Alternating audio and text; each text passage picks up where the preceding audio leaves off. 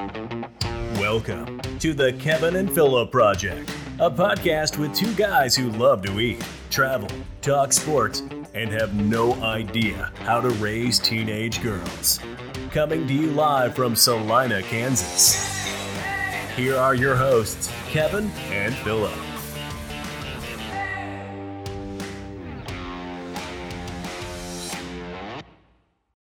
Here we are, Season 4, Episode 4 of the Kevin and Philip Project. Welcome back. Big week this week, K-State, OU. We could have put this podcast off a few days, but we decided that a pre-OU K-State's good because I think twice now since we've started this podcast, that's been a bad week the week after for me, right? You have had a twice. rant here and there. I might get into one today after the game last week. We'll see how it goes. But it's always been a good ball game and a challenge, I guess, both ways. Even whenever it's at Norman, with Stoops' era and now the last you did beat Lincoln Riley down there, but Stoops' era, he hardly ever lost a home game, but he lost to K-State and used to always frustrate. When you live here and you love them, that's a frustrating loss. I hate losing to Texas, but I hate losing to K-State too. So I understand.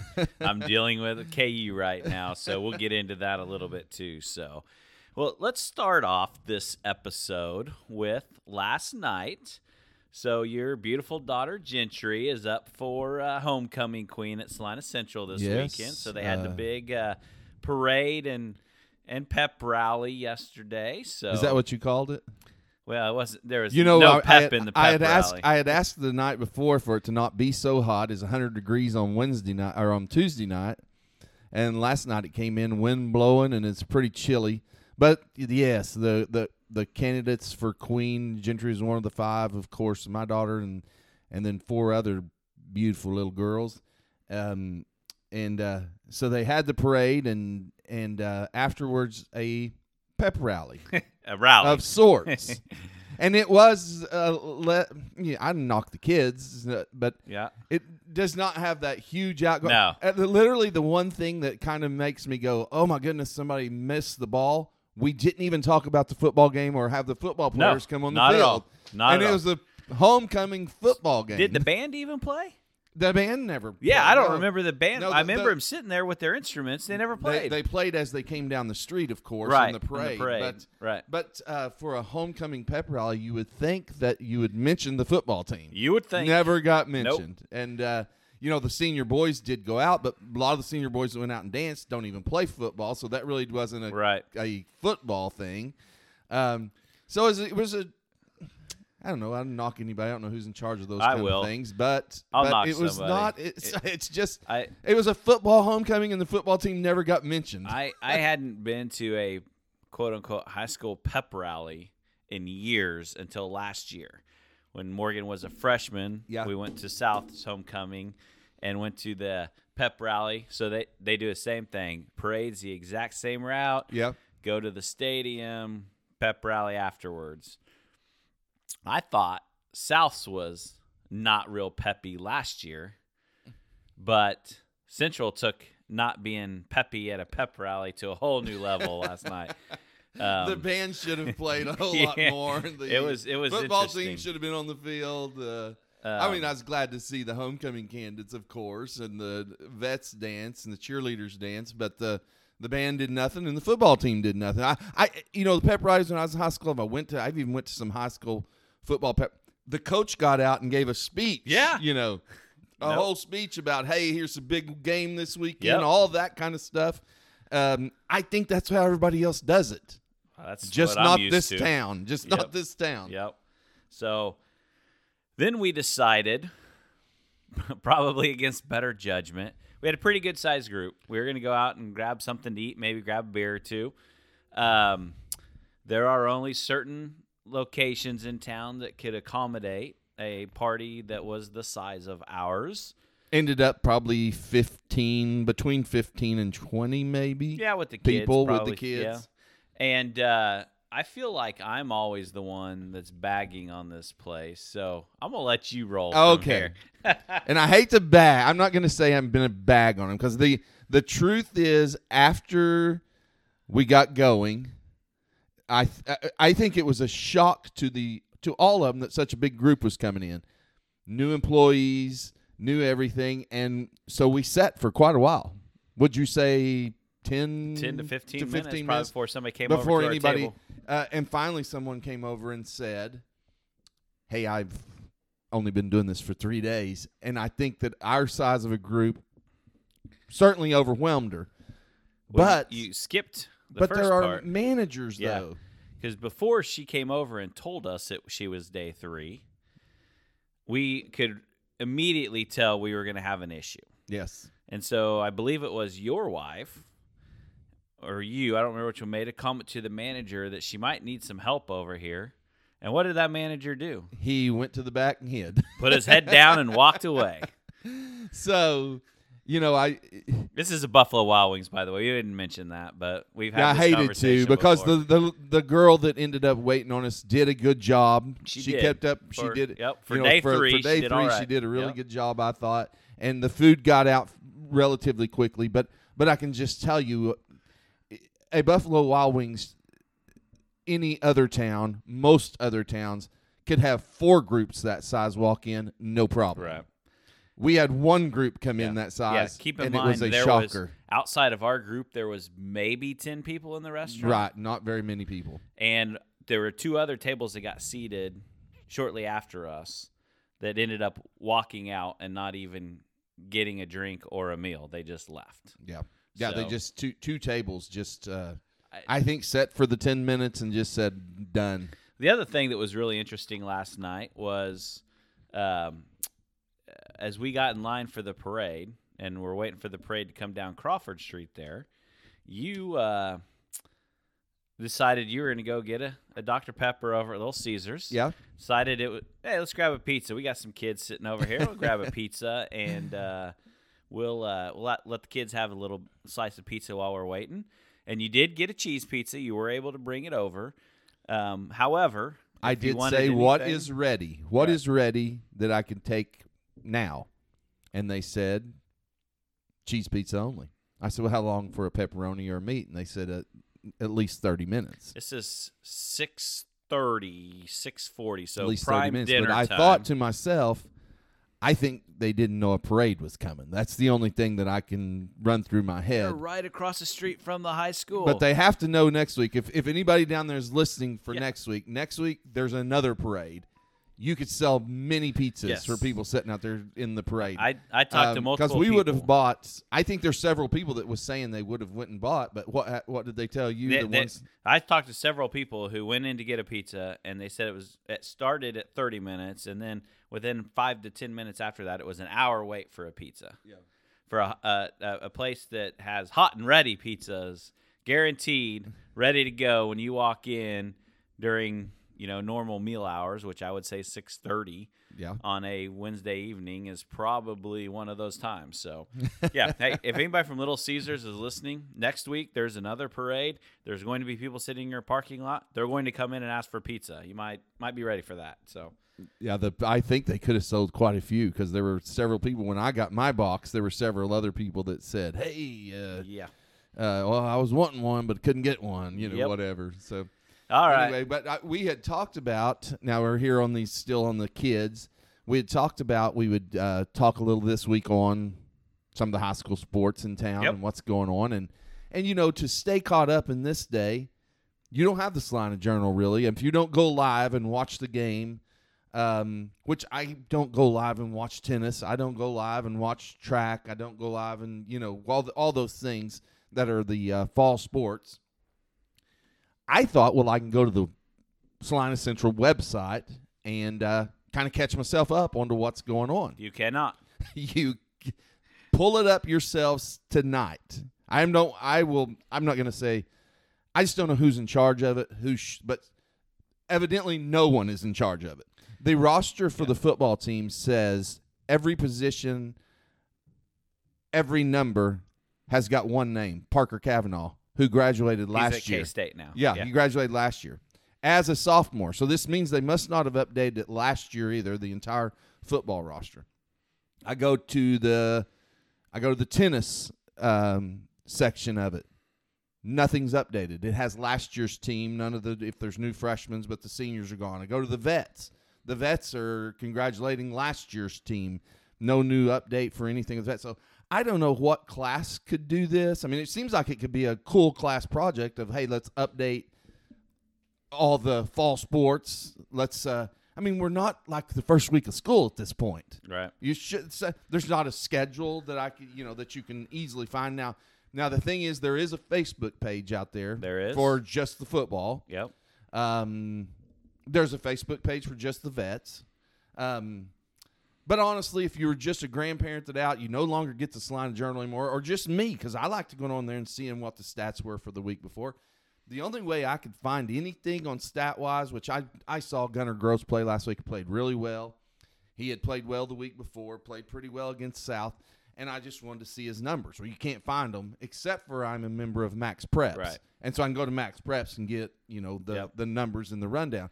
But somebody had to give Max Prep that number, so why couldn't it go right into the school website? Yeah, it's a wonderful question. What's interesting about this topic is that Phil mentioned, let's talk some high school sports. We didn't really talk specific topics on what to get into as far as high school sports goes.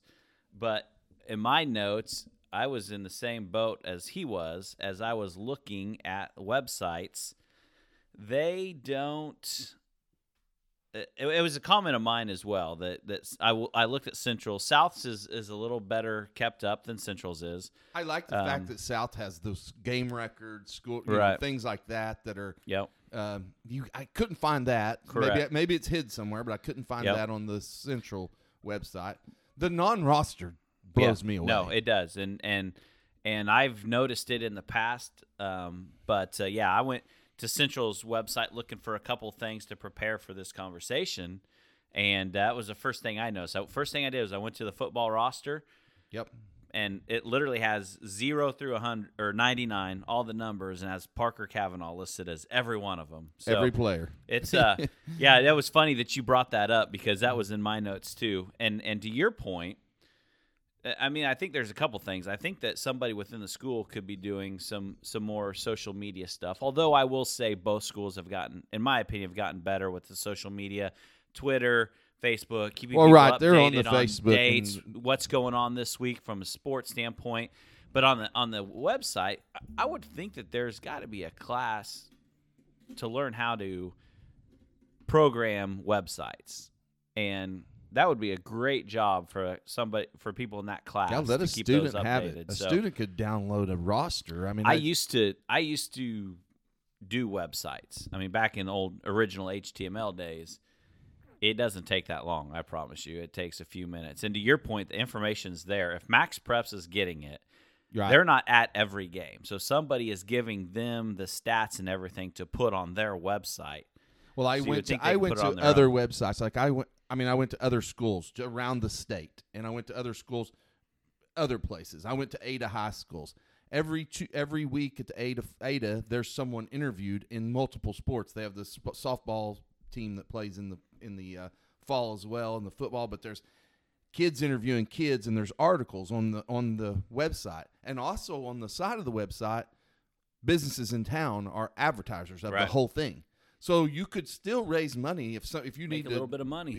If you need to pay somebody to do a little bit of this, guarantee you. But nobody's going to go there if there's no information. Correct. So and I'll use girls golf as an example because I did get confirmation of this, but I had heard that there was only one girl playing varsity golf at Salina Central. Huh. Was not sure of that, but that's what I had heard. And so I went to the Salina Central golf website, girls golf website, Fall Sport, to see if that was true or not before this podcast. Yep. When I got there, the main page has not been updated since 2016 for girls golf. If you go to the roster page in 2017, they did put a new roster in, but that hasn't been updated since 2017. And the schedule page still has the 2016 golf schedule for that season. So I was actually. It's almost like just take the site down. Right. If you're not going to do correct. it. That's where I was going going with that. So I did confirm. Yeah. From the gal's mom last night at the homecoming parade that there is, in fact, only one varsity golfer at Salina Central this year for girls golf, and there's 2 JV golfers. How many do you think would play at South? I know this that is girls team. I know that they have enough to field a team. I know they have 5 or 6 girls at least. So. It's almost like you should do one of those co-op things and let them play over at the They other. used to when they first started golf, because I believe Kelly's sister was part of that when they first started girls golf, and it was a South and Central combined team. It might be a bad idea even to this day. Well, going to the kids, though, like I was talking about a minute ago, I've watched in person a couple of games, and I'll tell you something. If you haven't watched him play or whatever, that Gross boy, Gunnar Gross, can actually fling the football around pretty good. I mean, he throws a great spiral, got a nice arm, throws the ball pretty good, hits spots, leads guys, got a couple of 3 good wide receivers, and they're funner to watch than they've been in a couple of years to me because they just, for some reason, just have struggled. And everybody knows that. They've struggled, and they look pretty good.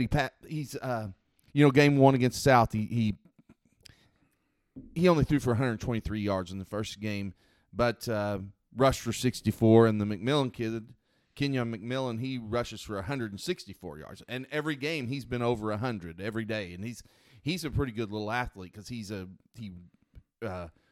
runs the ball and catches the ball, and usually pretty close to leading in both categories, But then the other night, whenever I saw him play Emporia, Gross goes 15 for 21 with 288 yards, rushes for 50 yards. Kenyon rushes for 107. And multiple guys had 4 to 5 catches for, in the 90-yard, 60-yard, Des Gibson and Talon Gary. And there's some that I'll miss. Hunter Mowry's a good one, and they got a younger one that's the Ryan kid that's good wide receivers. But, I mean, they actually do a good job catching the football, too, because, I mean, he led them and hit them in some tight spots, and they caught the football, which is something that they've been missing over there for a couple of years. And all those names that you mentioned, most of those are not seniors, so they have a pretty No, young they're team. young. Yeah. Gunner's just a junior. Talon Gary's a senior, I think. But I think Des Gibson's younger. Hunter Mowry's younger. The Ryan kid's probably a sophomore. Yep. And they've got some big freshmen coming right behind them. They're going to be they could be decent. They're pretty good. I mean, I can't judge what league they're in because I've never seen this league before. But they're better than what it's been for a few years. Yep. Is just what I'm going to say. And they I've been impressed with them. I'm kind of glad to see that the girls got something to cheer for. And they put up points, and that's another thing. And it makes it more exciting when you go. And I haven't seen South play at all, so I don't know where they're at and what they've got going on. I know they're supposed to be down, so it's not going to be a great year, I would assume, and they're playing in a very tough league. Yeah. Yeah, and I haven't actually watched them play either. We had a golf tournament the evening of the South Central game, so I wasn't able to go to that game. And then I'll just be upfront. I wasn't going to waste my time going to the game against Derby the next week because I pretty much knew what was going to happen there. Unless and then you last wanted week, to come and watch your K-State decommit. Yeah. And then last week they were out of town, so I haven't had a chance to watch them yet. Tough situation for them though. They lost their starting quarterback right before the season started. So anytime that happens, especially in high school, that's going to be a tough deal. But yeah, to your point, I mean, when you look at the schedule. And just look down the schedule, see the Mazes and the Derbies and Hutchinson. I mean, it's just they got their hands full. Yep, it's going to be a rough season. So, but on the flip side of that, and this is going to please one of our loyal listeners because she always asks us about mentioning southeast of Saline. Undefeated. Yeah, 3-0 football team. I think Ellsworth is 3-0, so I don't know how good they are. I don't know if their schedule's been easy, but that sounds like might be about the only competition that the Southeast has until they get to the playoff stuff at the end. Do you know anything about Southeast kids? Have you read anything? It's another thing. I did not go to their website today, and I don't mind. I mean, I look at them. Maybe we'll bring them up again in a couple of weeks if they keep winning and see if we can Yeah, see who's well, going they're rolling. on. I mean, the football team's ranked number 1 in the state. Yep. Their cross country teams, one of them's ranked number 1, and one's ranked number 2. And they are always in good at cross country. Do they just make those kids run to school in the morning or something? That might be. I'm not sure. But, I mean, it's about 5-6 miles out in the country, so maybe they just say if you're coming to school here, you run to school. Yep. They're impressive I mean, when they did the this has been a year ago or so, when they do the all county meet. Mm-hmm. The Southeast kids blew away the Salina kids, Central and South, and were impressive. The boys team in particular was really good. Yep. Yeah, the only other thing I really have on the high school front is as you know, I've followed the volleyball teams because that's what my daughter plays, and right now, varsity wise, I'm not sure Central's won yet. They're a young team as well. They don't have a lot of seniors. On the flip side of that, South has 8 seniors on their varsity, so they're on the opposite side of that spectrum. But they look pretty good. They had a tough start to the season, but they've been last couple of weeks now. They've been playing pretty well. You got to Phil came out and watched this past Tuesday when we were in town, and varsity beat Mays and then beat Newton, and they were playing pretty well. So hopefully they can continue that. Couple of shout outs real quick on that one. So in volleyball, when you get to 1,000 digs or 1,000 assists and those kind of things, those are kind of milestone statistics. So South had Sydney Anders just got her 1,000th dig a couple weeks ago here in town when she played. I think it was at the Southeast tournament, but she hit 1,000, and then Brooke Webb got 1,000 assists just here not too long ago during the Pink Out game. So, and then I saw her playing the other night, and she's just adding right to that. Yep. Every time. She's setting them up every time, doing a good job. So we play in town Tuesday, so if anybody listens to this before next Tuesday, the South has their only other home match of the season. And why is that you only have 2 home matches this season? That's normal in volleyball, just because when you go play, when there's 3 or 4 teams, you kind of make the rounds and you play everybody in your league twice, but it's just the way it is. But you go other places and play 2 teams at one place. The difference that really sucks, and you know, they've kept it up in football and basketball. They start the season with South Central. In volleyball, we haven't been able to do that. So the only time that I'm aware of that we play Salina Central, there are opportunities at tournaments if they win to meet in the bracket after the pool play. But the only time we're scheduled to play Salina Central is at the very end of the season when we go to Junction City. So that's the only time we have an opportunity to play Salina Central, and it's going to be in Junction City. It's not going to be in Salina. So that's pretty frustrating since Central dropped to the other division that we don't have an opportunity in volleyball to play against each other. And if you've not been to a volleyball match, it's a pretty good crowd turnout. Pretty loud, pretty good. I mean, it's I know volleyball enough from when Harper was young. She played over at the private school, and so I followed it and got to learn the rules and everything like that, but I never saw long volleys that lasted more than 3 times over the net. So it's pretty exciting to go watch kids that can really play. And like you said, I think the Newton girls were pretty good, and the South playing against the South girls, it's a fun match to watch. They get after it. Yep. No, it's both varsity and JV lost to Mays earlier in the season when we played there at Mays. So Mays came to South, and both varsity and JV won. So they avenged the losses from earlier in the season. So, well, let's go on to KU football. We're gonna start with KU. Let's do it. Let's do it. Let's get crazy. You start with who's number 1 in the league. Yep, still number 1 in the league. Still number 1 in the league. And you know what I say about them? If there's anything that they haven't done in the past that they have done this year, and it may come to a screeching halt, they've scored a lot of points. Yes, they're scoring points. They're scoring points. And I would say in the first 3 games, they probably scored more points than they did in the last 10 last year. It's probably darn close. I mean, it would be a pretty good number to run against each other. But, I know they're excited. I would be excited, too, if I had 3 wins is the most I've had in 9 years. And you're already at 3 after 3. Potentially could go to 4 this weekend. I don't know if I'd call it or not, but very good chance that they'll go to 4. The schedule in the next few weeks sets up very favorably for them with Duke. which And KU then is Iowa favored. State. And then they have Iowa State and TCU at home the Yeah. next 2 weeks after that. And then after that, they got Oklahoma. They're Right. going to Oklahoma 6-0, Yep. competing for the. I think TCU's better than everybody's giving them credit for. I think the jury's still out on Iowa State a little bit. I mean, you got to think in those games that those teams are probably going to be favored over KU just because of history.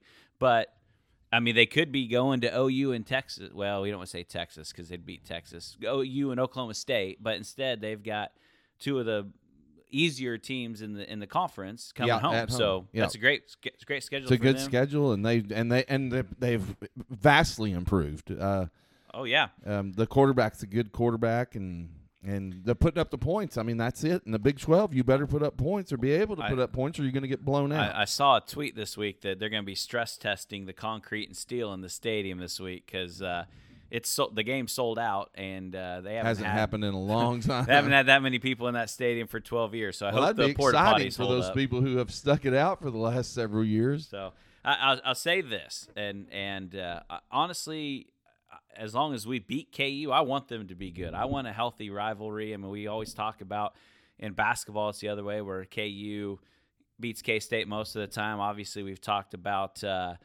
Bedlam, which we'll get into a little bit later here, but where they're pretty one-sided. The Big 12, especially losing OU in Texas, I said this a couple weeks ago, we need a good KU. We need the conference to be as good as we can possibly get it. So you need Houston to step it up and be better than losing to Texas Tech and KU. So back to back. I'll just say this: enjoy the hell out of it. We'll see if it continues. Yeah. Keep in mind that your coach last year decided that Bean was a better quarterback than Daniels, and it waited till the very end of the season to swap those two out. So we'll see.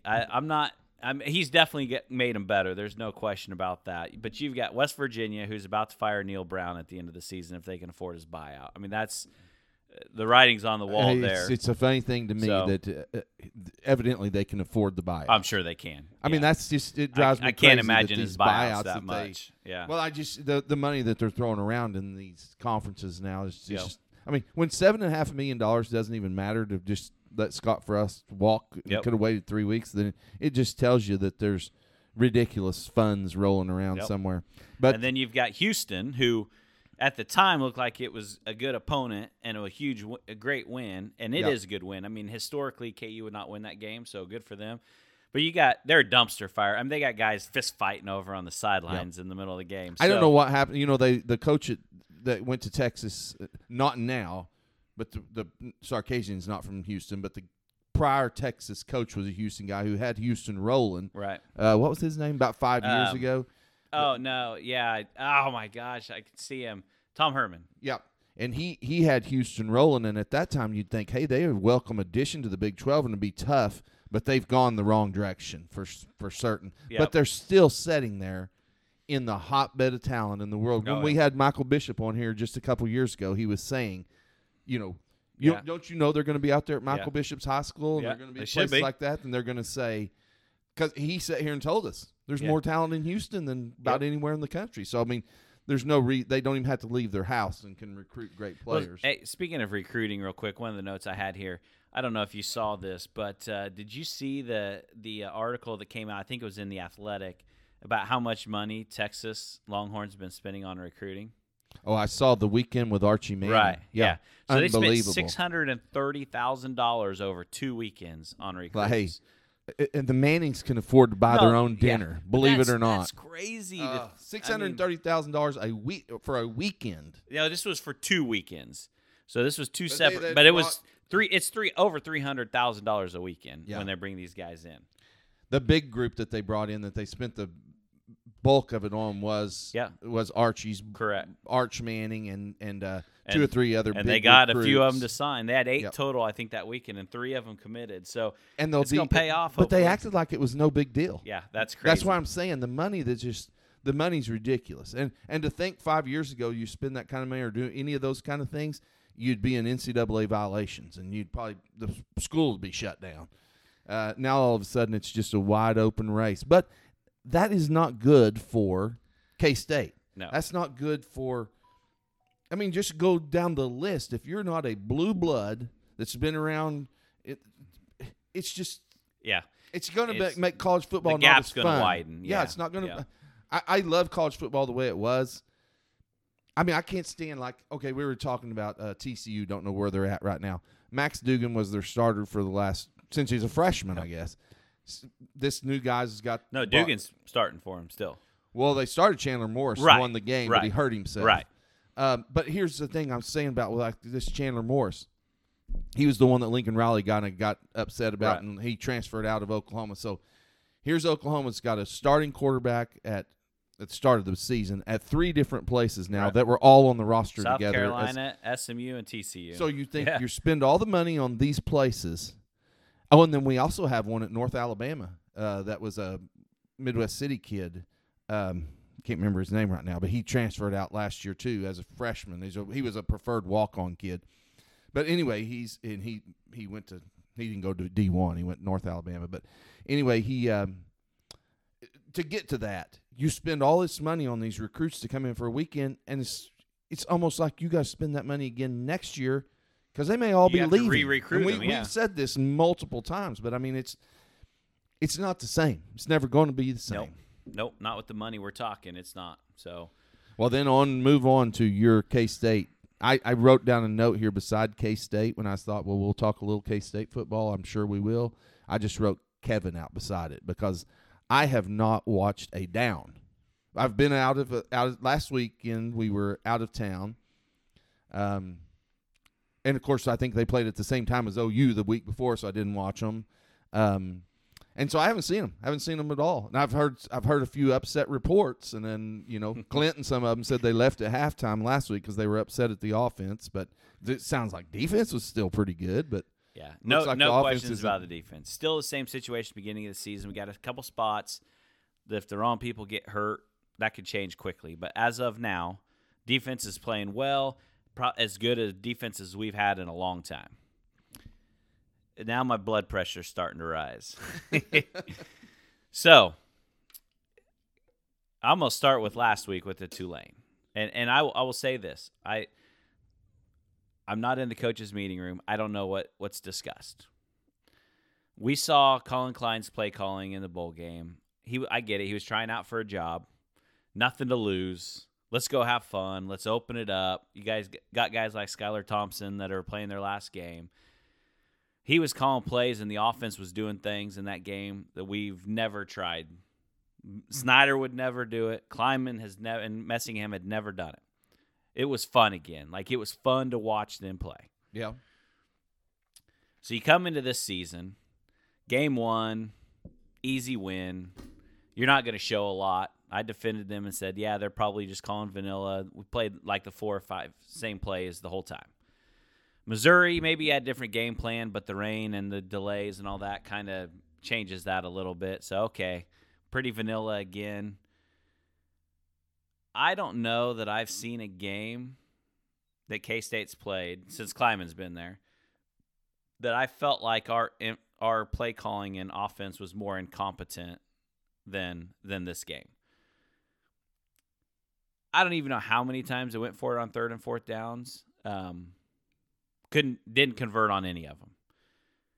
Why, for the life of me, when you have 3rd or 4th down and half a yard, do you snap it into the shotgun and make it 4th and 5?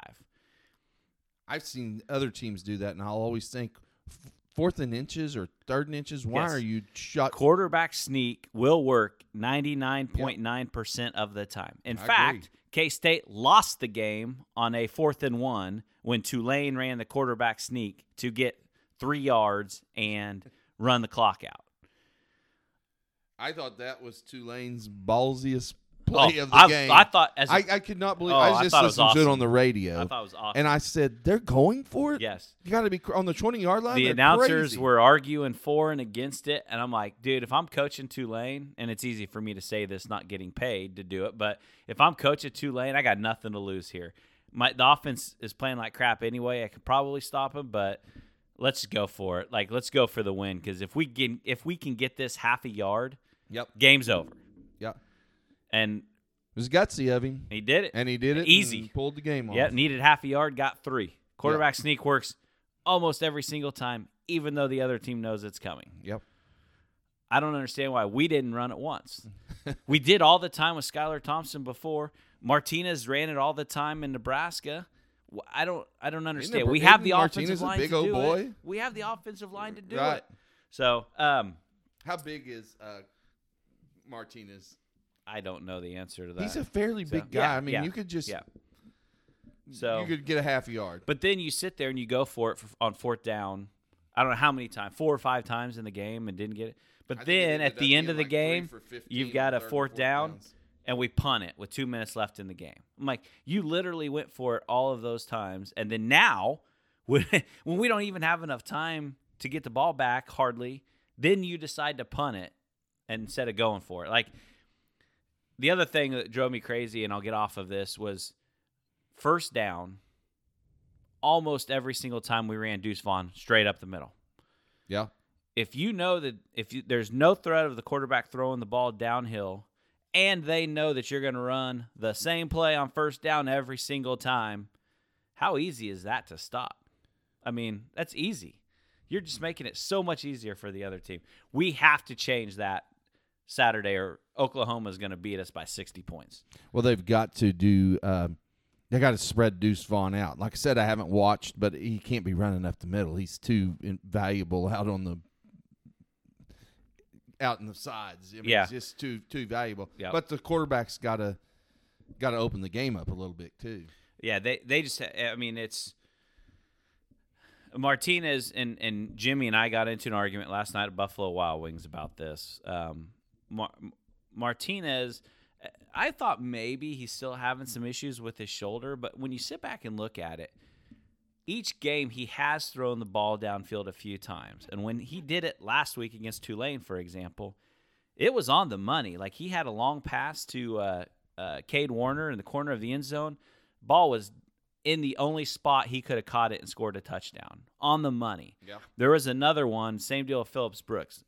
Adrian Martinez threw that ball 35, 40 yards downfield and put it in the only spot that receiver was going to be able to catch the ball. And he dropped it. That's not on Martinez. So he can throw the ball downfield. But when you watch that game, there were so many wide open receivers that he didn't even look at or see. His decision-making is the problem right now. And I think it's a confidence thing. They talked about it all week.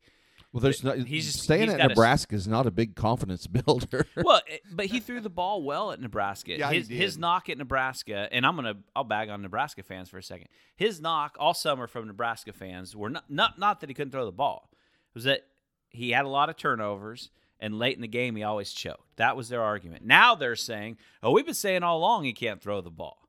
No, that's not what you said. You've changed it too now. But with that said, you can tell he's playing to not make mistakes, because the turnover bug is a knock against him, and he's trying not to make those mistakes, and that's got to change. He's one of two things is going to happen this weekend.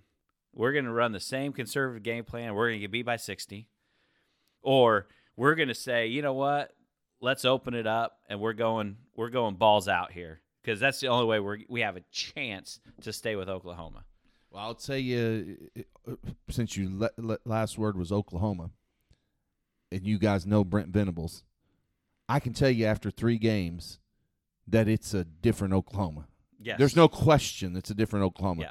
It's not. It's the Oklahoma when Brent Venables left, when they're knocking the snot out of people and 4 guys tackle every time. And we rarely blitz. We play 10 yards off of wide receivers all the time. And now this is during the time of the next couple of defensive coordinators, which always drove me crazy, because I think, isn't Bob Stoops a defensive coordinator? Whatever. Yeah. It is what it is. But Venables was better. Yep. And Venables proved himself at Clemson that he's better. I've seen more big hits, more guys in the backfield, and more open field tackles in 3 weeks than I saw in the last 5 years with Lincoln Riley, because we played soft. Everybody knows we played soft. Give up tons of points. Now, I mean, we've given up 3, 13, and 14, and two of the 3 touchdowns were in garbage time. Right. Fourth quarter, nothing left, and we were up by multiple points, whatever. So when the starters have been in, it's a different look and a different feel. And I can tell you, if you start playing defense like that, and I am not saying we're Georgia defense. I'm not saying we're Alabama's defense. But I will say it's the best defense they've had in a long time. And I feel like had he been there, it's easy to say these things, but had he been there 3 years ago and 4 years ago, we might have been back-to-back national champions without question if we play any kind of defense. I mean, we still we go overtime with Georgia 2 years ago in the playoffs.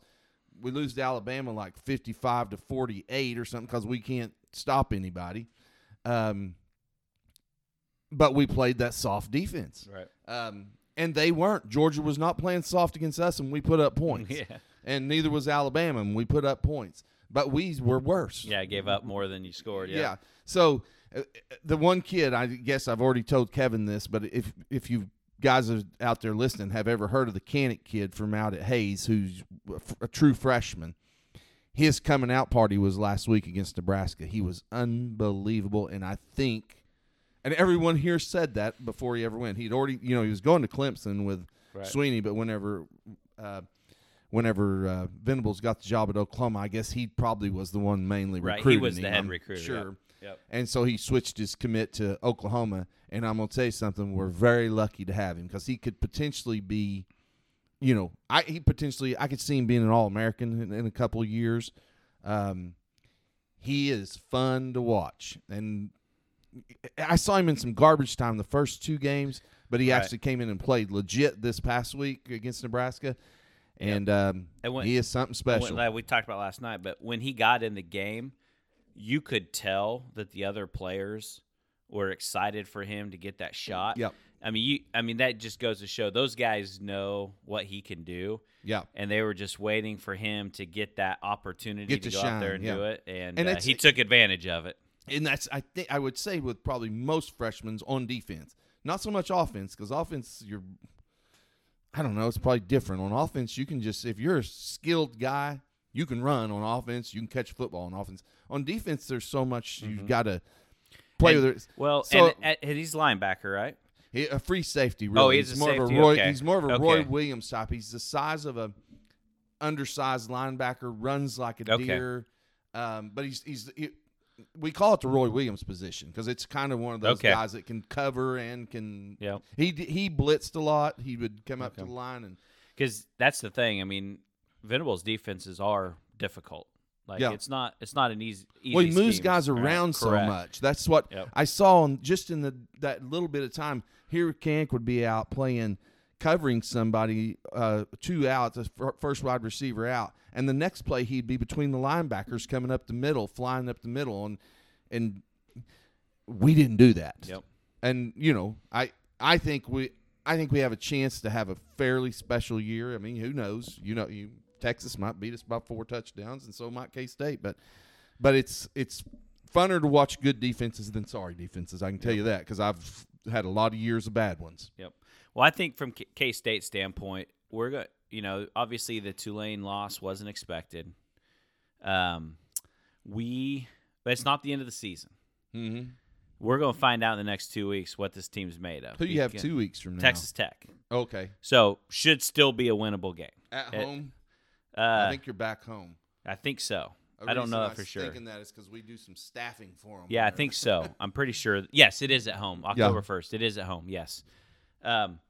So we're going to find out in these 2 games because I think you've got to be competitive. You don't have to beat OU, but we've got to be somewhat competitive. We can't lose by 60. And then you've got to beat Texas Tech. I'm going to say this. K-State fans, listen to me. Don't overreact on this quarterback thing just yet. And this is what Jimmy and I got into an argument about last night. My opinion is if you want the season, there's still a possibility for the season to play out as we had expected with the talent that we have. In my opinion, though, in order to get to that point, you have a better chance of getting there with Adrian Martinez getting better than you do with bringing in Jake Rubley. I'm not saying down the road the season's gone. I think I would agree. There's got to be – Martinez is mature, right. older. Yeah. He's going to read defenses. He's seen – hey, look at the things he's seen in his 3-year starter as Nebraska. Army and Navy are averaging more passing yards per game than K-State is right now. So yeah, no, I agree. And I think that I'm not saying that 3 games down the road I'm going to say the same thing, but I think right now for the season to end, to get to where everybody expected it to be, you've got to – Jake Rubley's not going to do it this year for us. It's definitely not going to do it as a first start at OU. So is Jake Rubley what age is he? Is he sophomore? I don't know if he's with the COVID stuff, he's either a freshman or a sophomore. I don't know which one he's classified as. Well, this kid at TCU, Chandler Morris, who transferred out of Oklahoma, has to be at least that's Lincoln Riley that argued about he has to be a redshirt sophomore, maybe. But to beat out a 3-year starter is a different thing. Oh, yeah. Of course, I know he got a different coach too, but so that's why I think about Martinez. He wasn't a 3-year starter at your school, but he's got to be a sharp kid. Yeah, no, he's played against some pretty darn good teams in the Big Ten. So yeah. So here, let me throw this out at you. So not only is K-State a loser after that Tulane game, but how bad is Missouri? To get beat that way to K-State, and I know there's a lot of things. I don't care what you say. I don't know what's happened to Missouri. I'm sure K-State. I said all along that I was more concerned about Tulane than I was Missouri, yeah. But I did not expect him to go lose. back and listen to the other podcasts. He did say that. So it's but I didn't realize Missouri's that bad, right? And in the SEC on that side, at this point, I'd say Arkansas. Now Arkansas's got A&M this weekend, and sneak peek. Pick of the week. My pick of the week's Arkansas. Arkansas is a 3.5-point dog or 2.5-point dog. I think they'll win outright. I've watched Arkansas, and they got a couple of Oklahoma kids as wide receivers that would be helping us a lot right now. That's wide receivers for them, and their quarterback's good. Their defense is good. They play the SEC top defense. Their coach is wonderful, and I'm a little bit of an Arkansas fan. For whatever reason, I've actually been down to their stadium a couple of times. Yeah, there'll be a fun for me in the future. There'll be a fun place that I'm ready to go hang out at. Yep. To that point, so you just heard Phil's. I don't have mine yet, so we'll put it on the website or on the Facebook page as we have been doing. But Phil's studies more than I study. Phil's pick is Arkansas. Taking the points, maybe sprinkle a little money on the money line there. So, did you know the under looks good on it? If you go to the over/under, I can't remember the numbers right now, but it's not. I don't think it'll be a big point game.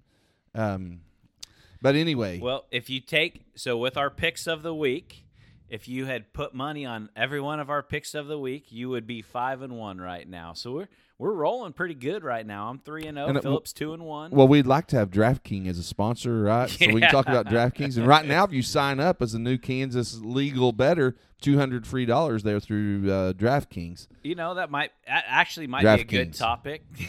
If you keep saying DraftKings, they'll give us money. DraftKings. That actually might be a good topic for a future podcast, is talking about sports gambling, because while it is technically legal in Kansas now, I've done it for a while.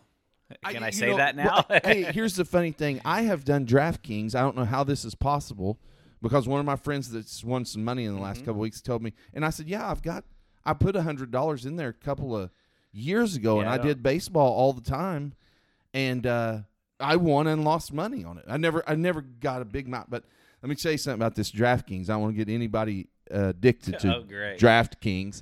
I don't want to get anybody addicted. Is this where you have to do the disclaimer about gambling anonymous? Right. And do not do this if you can't control your internet habits. But one of my friends, I won't throw him out there because I don't know if his wife knows this or not, but he signed up for the $200, and he was doing these side bets. Like, for instance, in the NFL, you could take Cooper Kupp and another wide receiver, and I can't remember who they are, but it's a $10 bet, but the two combined would have 2 touchdowns, 250 yards. The odds aren't good that that's going to happen, but it did. And he won, like, on a $10 bet, like $270. And then he did a couple of money line bets, but I didn't realize you could do the funny bets, too, on the side, all the prop bets. And anyway, in the second week, he's already cashed out once now for $460.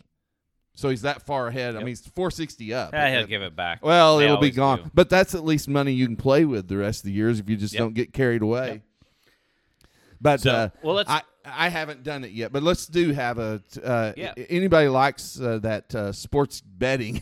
Like Yep. Now that it's legal, we can really talk about it. Yep. Let's do that. I'll make a note of that. So, all right. This isn't our pick of the week, but let's make a prediction on the K-State OU game this weekend. You want to go first? You know, I didn't sit down and think. I always do this, and I always think, well, K-State plays us so well every time. But I think coming off the Nebraska win, and we felt really good about ourselves, our defense felt really good about itself, I can't see that we are going to take a step backwards. I just don't see that. I don't predict or wouldn't predict the kind of way we beat Nebraska, because Nebraska does not – K-State could beat Nebraska like that. They're not very good right now. But I would think that I would be comfortable with a 2-touchdown win. I think they could be 17-31, something like that. I think we'll score in the 30s. We've only not scored in the 30s once in like the last 7 years, and we scored 28 in that game. So, I mean, I see us in the 30s, and I can see that Brent Venables' defense, if it played the way it did against Nebraska, and I know, same thing, it's a different talent, but we did play Martinez last year, and we held him to nothing when he was at Nebraska, when we played him in Norman last year, so we know him, we've seen him. I can't see them putting up more than 30 points. I think we will score 30. I don't think they will. That's my prediction. What's your prediction That's I'm going to say like 14-31, something like that. 14-31, Oklahoma. I'm going to go a little higher scoring than that. I think I'm going 41-30. I think Oklahoma is not going to have a problem putting up points. They're going to have some field goals, but I just don't see K-State being able to put together long, sustained 75-yard drives time after time again. So I think it's going to be close if K-State can get a kick return or a pick six or a turnover deep in OU's territory. They're going to have some help to even cover the spread. I think OU's going to win. I'm going 41-30 OU. So K-State keeps it within the spread, but OU wins. And the spread right now is at 10.5, or was it more than that? I think it was more than that, like 12-ish. It's been. I didn't look at it. I tried. In the years past, whenever we were doing our little gambling, I would bet Oklahoma. Yes, even on the weeks they don't play. Yeah, and so. Yeah, thanks for that. I quit looking at that, and anyway, I do think that the offense, when our offense gets the wide receiver Mims involved a lot, they get really good, because he's kind of one of those Hollywood Brown types that can get down the field a long ways. He has people trailing him, so two are going to be there, going with him, because they're going to have to take a top safety guy, go over and help the other guy cover. And it looks like everybody does that. So he's got two on him all the time.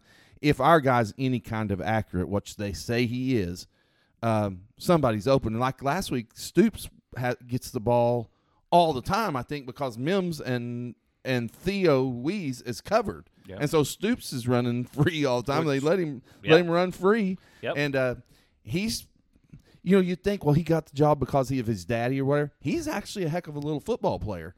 Doesn't drop the ball. He's tough. He gets the hell knocked out of him. And he's the one that runs across the middle and gets the hell knocked out of him. And I think last week they had like 2 or 3 sweeps where he came all the way around and ran the sweeps. And we did some trick things. Levy, as an offensive coordinator, has done a few fun little things, little gimmicks in it. Has the tight end throwing the football for a touchdown, and does just doing some things that it's nothing different. I just don't feel like you miss Lincoln Riley on offense that much. I would agree. I mean, I would agree with that. I mean, I knew he was a good offensive coordinator, but they've done well so far. So we'll now we'll get into conference play and see. Right. But it's going to get tougher for everybody. Right. So, well, I'm gonna call OU out here for a second. I'm interested in your take on this. So, what started this was I saw an interview that they did with Gundy. So if you don't know, this week it was basically it came out that Bedlam is no more. Yeah. That once OU goes to the SEC, Oklahoma and Oklahoma State are no longer going to play. Now, I would guess at some point down the road that's going to change, just like the KU Missouri thing when Missouri left for the SEC. Everybody's a little butthurt at the beginning and go their separate ways. Eventually you come back together because you know it's going to make money and it's going to be good for business. But I thought it was interesting that after this came out, that basically OU's athletic department was blaming Oklahoma State for Bedlam not continuing, because OU wanted to continue it, and Oklahoma State said, no, we're not going to continue playing this. Why would you not if you've played 119 times? Why wouldn't Oklahoma want to keep it going? Yeah. You've played 119 times, and they've only beat us 19 times. In the whole history of the whole thing, 116, I think, something like that. But why wouldn't you? But if you're on the flip side, if you're Oklahoma State and now you're in a league that you feel like you potentially could win and be potentially in the playoffs, especially if they expand the playoffs to 8 teams and things like that, Oklahoma State should be one of those teams that's feeling pretty good about themselves that, hey, I could fill that gap. But what if you go get hammered by Oklahoma on a non-conference game that they go, same old Oklahoma State? I mean, I just wouldn't do it if I was Oklahoma State. Well, but I think it goes deeper. And then to me, I thought it was a bit ironic that OU was the one blaming Oklahoma State for ending Bedlam. Because while Oklahoma State was the one that said we're not going to continue this, the entire reason we're having this conversation is because OU left the Big 12. OU left, yeah. So they're with the any ones that decision, pulled out there's of it. going to be consequences, and that's a consequence, unfortunately. I didn't see where you were going with that. So, yeah, we ended Bedlam the day we decided to go to the SEC. Right.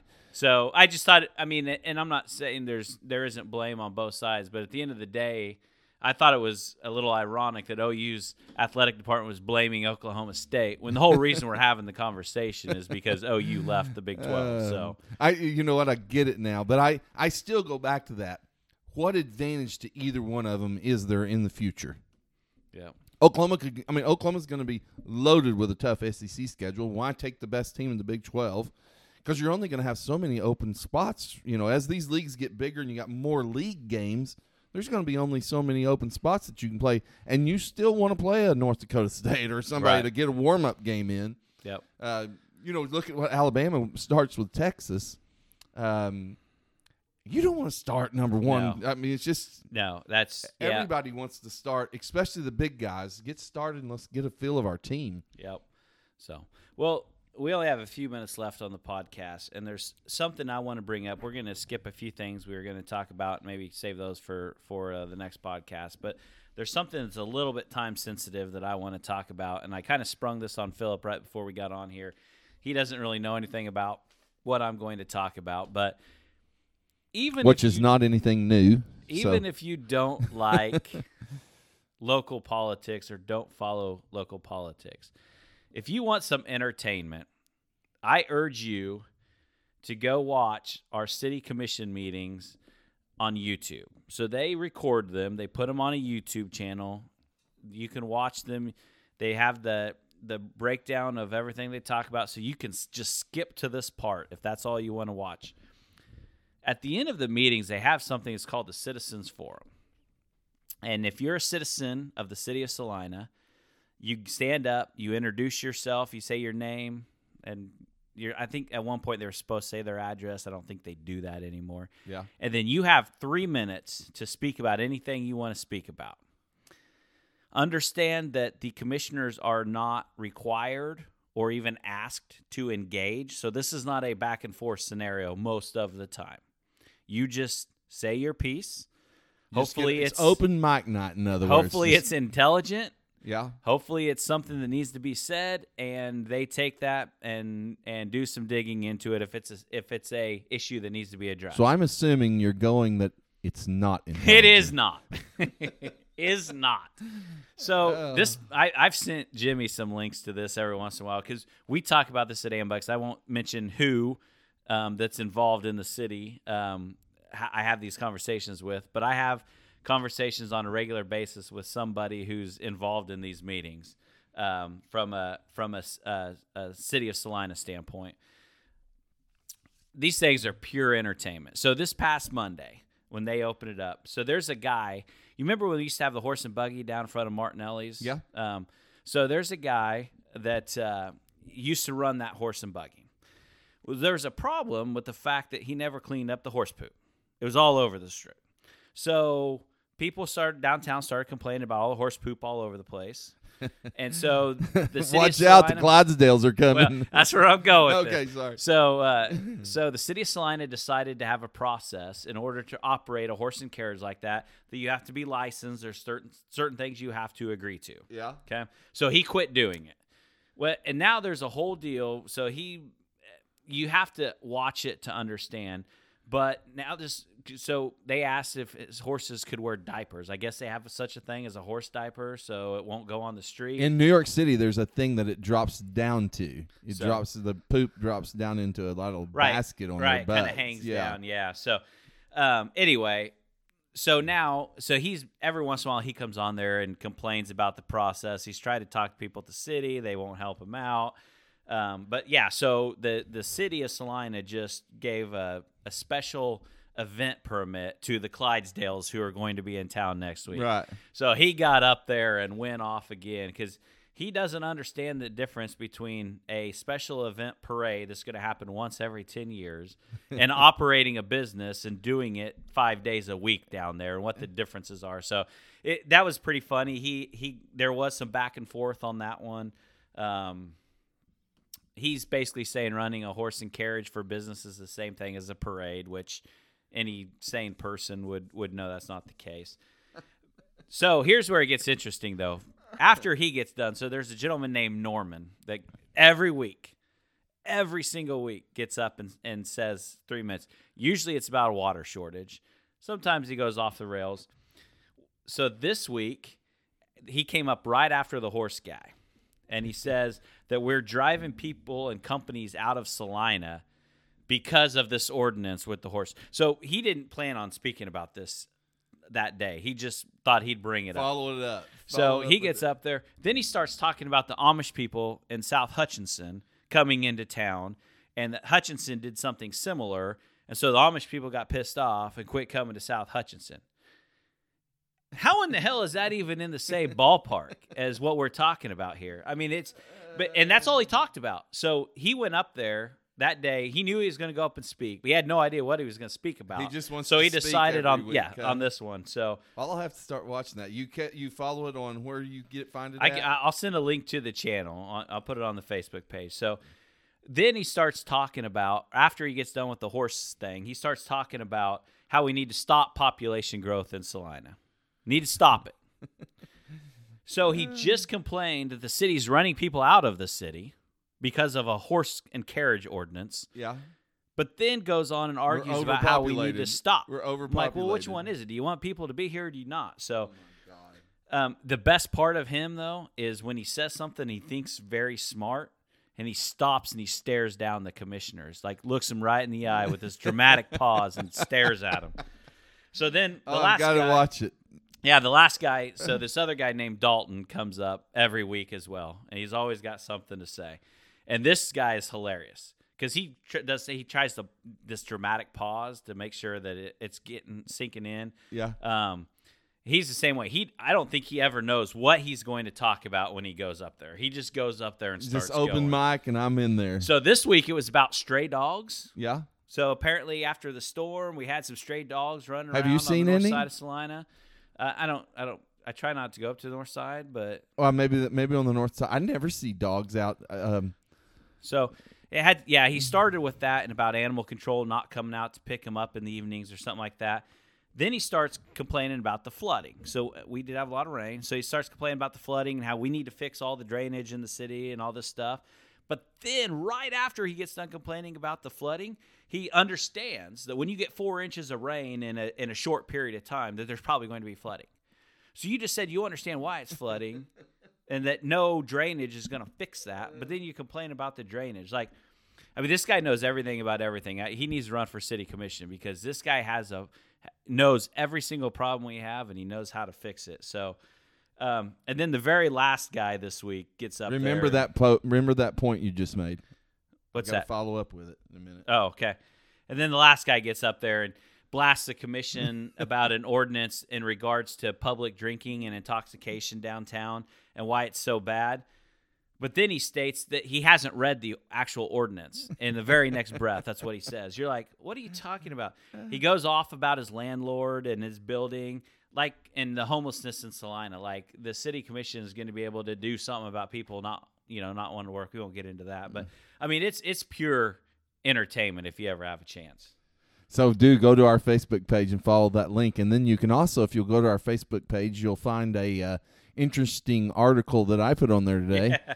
There was that. a semi-truck crash down in Oklahoma City, downtown Oklahoma City, that was loaded with sex toys and lubricants, and it turned over and covered the entire interstate where the traffic all had to be stopped and everything else while they brought people out to clean up this mess, I guess you'd say it. But Sky 9 flies over in their helicopter, and they're zooming down to see what's going on. And one of the ladies inside asks Robin Marsh or whoever she was, asks Jim, what kind of can you tell what's been spilled all over the highway? And Sky 9 goes silent because he does not want to answer It is hilarious. Yep. You'll have to pick that up. It's on our. It's on the Kevin and Phillip Project Facebook page, and that's where we put our picks. And I've said before, you want to make a pick, get on there and throw it out there. See if you can do better than us. 5-1's pretty tough to beat. Let's keep it rolling this week. We've got Pujols. We talked about a couple weeks ago. Still 2 homers away from 700, but Judge has now tied Babe Ruth for the second most ever in a Yankee, second most ever in the American League, and only the third guy to ever hit 60 in the American League homers. And so, since y'all know I love the Yankees, I'm going to go on up there on Sunday night baseball against the Red Sox and watch Judge play. Got in right field right behind him.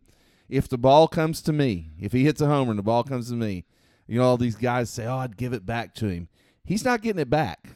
Oh, he'll get it back. That's a golden ticket right there. He'll get it back. He'll get it back, but somebody's going to be paying. It's not going to happen immediately. I read that this 60, and this is on Boomer and Geo this morning. Some kids gave it back for a signed bat, 4 or 5 signed baseballs, maybe a jersey, things like that. College kids. Geo rips them and says, kids. Yeah. I mean, that at auction, that thing's $150,000 baseball. Yeah. That's the 60. 61 they're projecting could be anywhere from $500,000 to $1 million immediately. Someone will give you. Go to auction 2 or 3 years from now or whatever. It could be, it could be but it's $1 million baseball. So you're saying you're not going to trade it for a bat and a jersey? There's no way. If I was to be lucky enough to catch that sucker, it's the highest bidder gets it, no question. I saw an interesting tweet this week. I did not realize this, that the Royals drafted Hunter Dozier ahead of your boy Aaron Judge, and then that same draft. The Royals have made a lot of mistakes, but they moved on finally from Dayton Moore. Gone, so and you look at what Dayton Moore did, and he brings you 2 World Series appearances, a World Series win. And since 15, they haven't had a winning season after that, 15 on. But, 7 years ago, maybe it is time for a change. The change is only going to a guy that was already there working for him. And that's the thing. This is Bruce Weber at K-State all over again. Yeah. He did 2 World Series, as you mentioned, winning one of them. The only GM at a small market baseball team to win the World Series in the last 30 years. So it's definitely an accomplishment. Yeah. And you can't take that away from him because he did build that team. The challenge is your highs are high, but your lows are so low. Yep. Like if you could just be average. Well, we talk about the talent the Royals have had. And with Bobby Witt Jr., he's one of the dynamic players in baseball. But there's 2 dynamic players out in California in a big market, Ohtani and Mike Trout, who could be 2 of the better players in all of baseball. And I think Trout's the best player in baseball. They haven't had a winning season since the year they played the rules to go to the World Series. The only playoff appearance they ever made. So that's all the way back to 14. So they're 8 years of losing seasons. So having one great player like Bobby Witt Jr. Doesn't do anything for you. Yep. You've got to put together a whole team. And the difference, I mean, fortunately for California, that they've been able to hold on to those guys at least to this point. I mean, Trout's been there for a long time, obviously. And the Royals, he's up to $400 million contract. He's not going anywhere. So unfortunately, the Royals, when they get that player, they just trade him off. And that's where you look in a few years and you go, we can love Witt today, but Witt might not be there in 3 years. You just don't know. Yep. But I don't like. I wish that they would have went out and did a big search and not just went, okay, next guy up. Oh, I didn't realize they hired somebody already. Yeah, they gave it to his. Gave it to his assistant or something like that. Now read it and make sure that I'm correct on that. But that's what I thought I read today was a guy under him got the job as now the new general manager. Well, that kind of ruined my day. Well, that's I wasn't very happy when I read that either. So anyway, this one got out of control. We went a little long today. So sorry. No, you're all good. So any parting words before we take off? No, I hope all of y'all pray that I bring back the golden baseball. Do it. Bring back the golden baseball. If you see me diving over people on Sunday Night Baseball. Yeah. All right. Well, thanks for listening, and we'll be back in a couple weeks. Thank you for listening to the Kevin and Philip Project Podcast. If you would like more information about our podcast, guests, and to join in on the discussion, please visit our Facebook page, www.facebook.com/Kevin Philip Project. If you enjoyed this podcast, please subscribe to our podcast and tell your friends about us.